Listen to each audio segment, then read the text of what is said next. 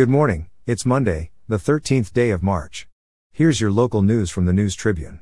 You can get all the news that didn't make today's paper in our e-edition product. Tacoma now offers the latest stories with the familiar look of the News Tribune but without the deadlines. Check it out at liveedition.thenewstribune.com. The week will start with a rainy Monday and high temperatures in the mid-40s. Overnight lows will fall into the mid-30s. Forecasts suggest the rest of the week could be mostly dry and somewhat mild.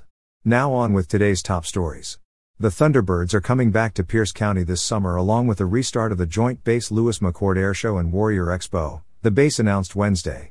The U.S. Air Force's Precision Flying Team headlines the July 15-16 weekend event, which is returning to JBLM after a 7-year absence.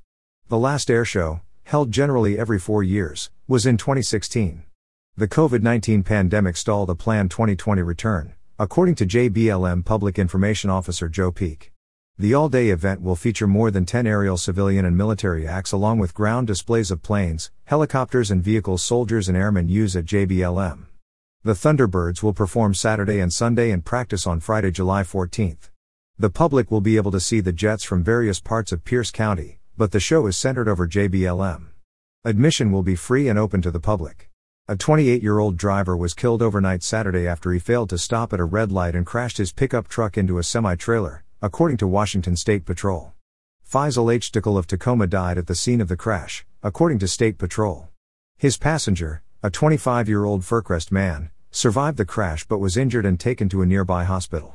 About 2:35 a.m. Saturday, Dikal and his passenger were headed north on State Route 509 at Taylor Way, while the driver of the semi-trailer was headed east on Taylor Way, according to State Patrol.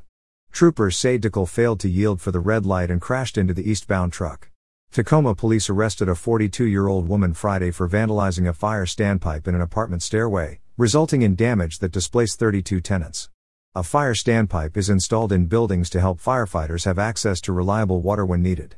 Tacoma Police Department wrote in a social media post that the woman vandalized a standpipe on March 9 at 1815 G Street. The woman, a tenant, tampered with the valve on the standpipe, allowing water to gush out for about 2.5 hours. The water damage is estimated to total around $2 to $2.5 million, Haddo said. The apartment complex houses mainly elderly and disabled people. Those living in 32 of the 64 units were displaced. Rod Collin, a Tacoma man profiled last year as the creator of a mushroom-shaped home on the Key Peninsula, is missing after he flew his private airplane out of Tacoma Narrows Airport on Monday. Collin's daughter, Audrey Collin, and his fiancée, Shannon Garrett, posted notification of his missing status on their Facebook pages. According to Aviation Safety Network, Collin departed the airport shortly before 6 p.m. on a Cessna T-182T Turbo Skylane. FlightAware last tracked the plane over the Key Peninsula at 4,900 feet and flying at 116 miles per hour. The Federal Aviation Administration said it alerted local public safety agencies about the missing plane on Monday. Only the pilot was aboard. Washington Air Search and Rescue searched for the plane along with the U.S. Air Force. A 22-year-old man charged Friday in a fatal shooting at Lakewood Town Center shot a man 13 to 15 times, according to court records.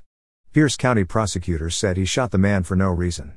Sarom Jaquan Marquis Stabler was charged in Pierce County Superior Court with first and second-degree murder in the killing of a 38-year-old man who has not been publicly identified.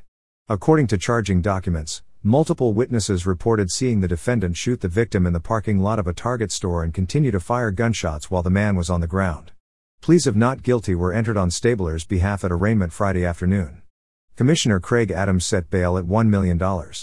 He said the facts alleged in prosecutors' probable cause document were somewhat chilling. Deputy Prosecutor Afton Gregson said, quote, "This was basically an execution. He shot the victim 13 to 15 times for no reason, to include emptying his gun into the victim." End quote. The killing was the first homicide recorded in Lakewood so far this year, and the 10th reported across Pierce County's cities and towns. It's going to be noisy this week at Joint Base Lewis McChord. Why? Because the base will conduct day and nighttime mortar training from 6:30 a.m. until midnight, beginning Monday, March 13th, through Saturday, March 18th. Those with comments about noise or other disturbances can call the JBLM Garrison Public Affairs Hotline at 253-967-0852 or 253-967-0147. Mike Hopkins will be back at Washington next season as men's basketball coach despite an underachieving campaign for the Huskies. Washington lost to Colorado on Wednesday in the Pac-12 tournament. Athletic Director Jennifer Cohen said in a statement, quote, "I am disappointed, Coach Hopkins and his staff are disappointed and, importantly, our passionate fans and supporters are disappointed."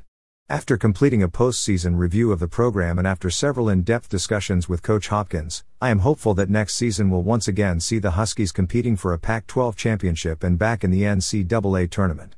End quote. The Huskies were 16-16 this season, and 8-12 in the Pac-12.